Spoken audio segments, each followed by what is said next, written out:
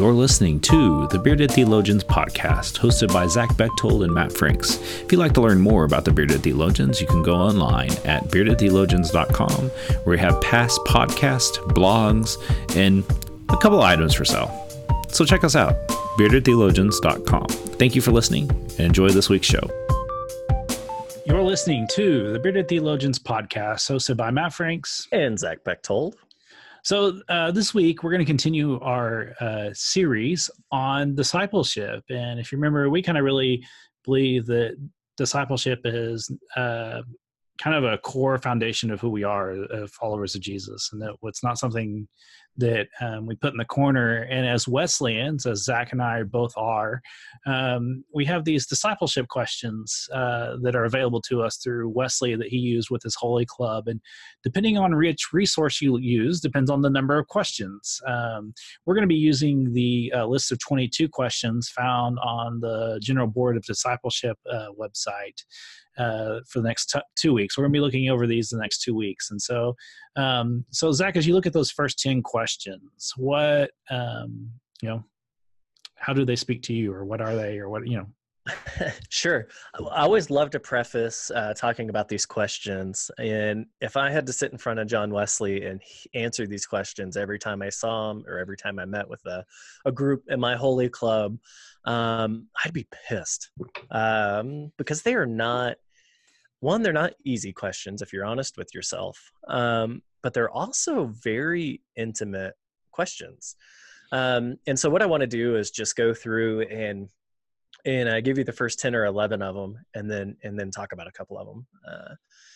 And so they start out because there's a very definite progression of being honest with yourself and your spirituality and where you are in those moments, and they just build on one another. And so if we're not honest in one of these, it begins to burden the rest of the questions. And so the first one is, am I consciously or unconsciously creating the impression that I am better than I really am? In other words, am I a hypocrite? That is where he starts. Oh my gosh. I mean, way just, such a John Wesley thing to do. The next one is, am I honest in all my acts and words, or do I exaggerate? It's a fun one to answer honestly. Do I confidently pass on to another what was told to me in confidence? Can I be trusted? Am I a slave to dress, friends, works, or habits? Am I self-conscious, self-pitying, or self-justifying? Did the Bible live in me today? Do I give it time to speak to me every day? Am I enjoying prayer? When did I last speak to someone else about my faith? And do I pray about the money I spend? Those are the first 11 questions, and they're not easy questions. And I think for me, it depends on what setting. I don't know. That's a tough way to put that. What setting I'm in. I try to be consistent in every setting, right? But I mean, simply, can I be trusted? Can you honestly answer that question as a yes or no? I mean, these aren't, well, maybe I can be trusted here or there. Can you be trusted? I mean, that is an across the board yes or no answer that we have to be honest with ourselves. I think the one that gets me, I think the one that gets me the most out of all of them do, am I self-conscious, self-pitying, or self-justifying? That may be the question out of all of these that really, really digs deep, and I have to be super honest in it. Of, was I self-aware today? Did I give myself a little extra pity when I shouldn't have? Or did I justify an action that caused harm, or that shouldn't have been justified? And for me, I think that's the one that tries to answer the question of do good, do no harm, and stay in love with God. It sinks into that of, did I do those things? And was I aware enough of it to say, oh man, I hurt someone today, or my actions or words it didn't do good, or didn't or we're really bad about self-justifying things in our life of, well, so-and-so did something, and so I'm justified, and that's number 6 on the list. That's a freaking hard question. And so that's kind of where those hit me, just on the very surface level of, here are these questions, and if we answer them honestly, they can be tough questions. So as I look at this list and I think of, I'll use a baseball analogy here. You use a baseball analogy? Me use a baseball analogy. Imagine that. We've never done that on this podcast. Never. By the way, Cards are in first place by half a game.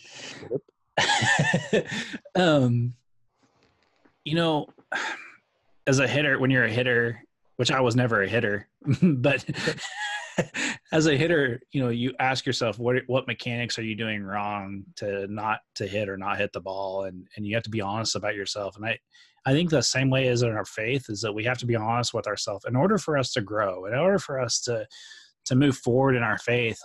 We have to be willing to ask ourselves these questions. And they're phenomenal questions. They're not easy questions, but I don't, knowing how much Wesley valued discipleship almost to the point where it drove others mad, that taking these seriously, they're not easy, but they would shape and enhance your faith in such a way that, could be, life-changing. Mm-hmm. So, I think of these and I look at these, and, the one that definitely speaks to me, and, this is someone who's a clergy person, and, funds are definitely limited, not only, in church life, but also in personal life, is, number 11, do I pray about the money I spend? And that's, church money or, personal money, do I pray about that? Is it, and asking myself, is this really something we need to be spending our money on? I mean, could you imagine if you did that in your everyday life, if, instead of going out to eat, you were going to be more resourceful and, ate at home or, whatever, and be prayerful about that, man. Just imagine what that could do to your life. And, the other one, did the Bible live in me today?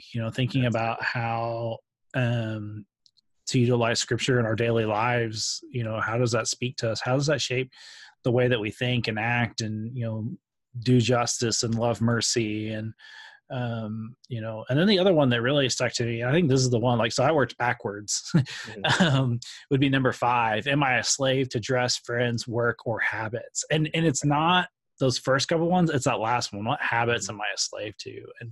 And, and if we're going to do better in our daily walks with life, we have to develop habits that are healthy. And it goes back to hitting. If you're gonna be a good hitter, you have to do really healthy hitting habits. And there's all sorts of books on how to do that. Just like in faith, there are all sorts of books on how to live your faith and develop habits that are healthy for you.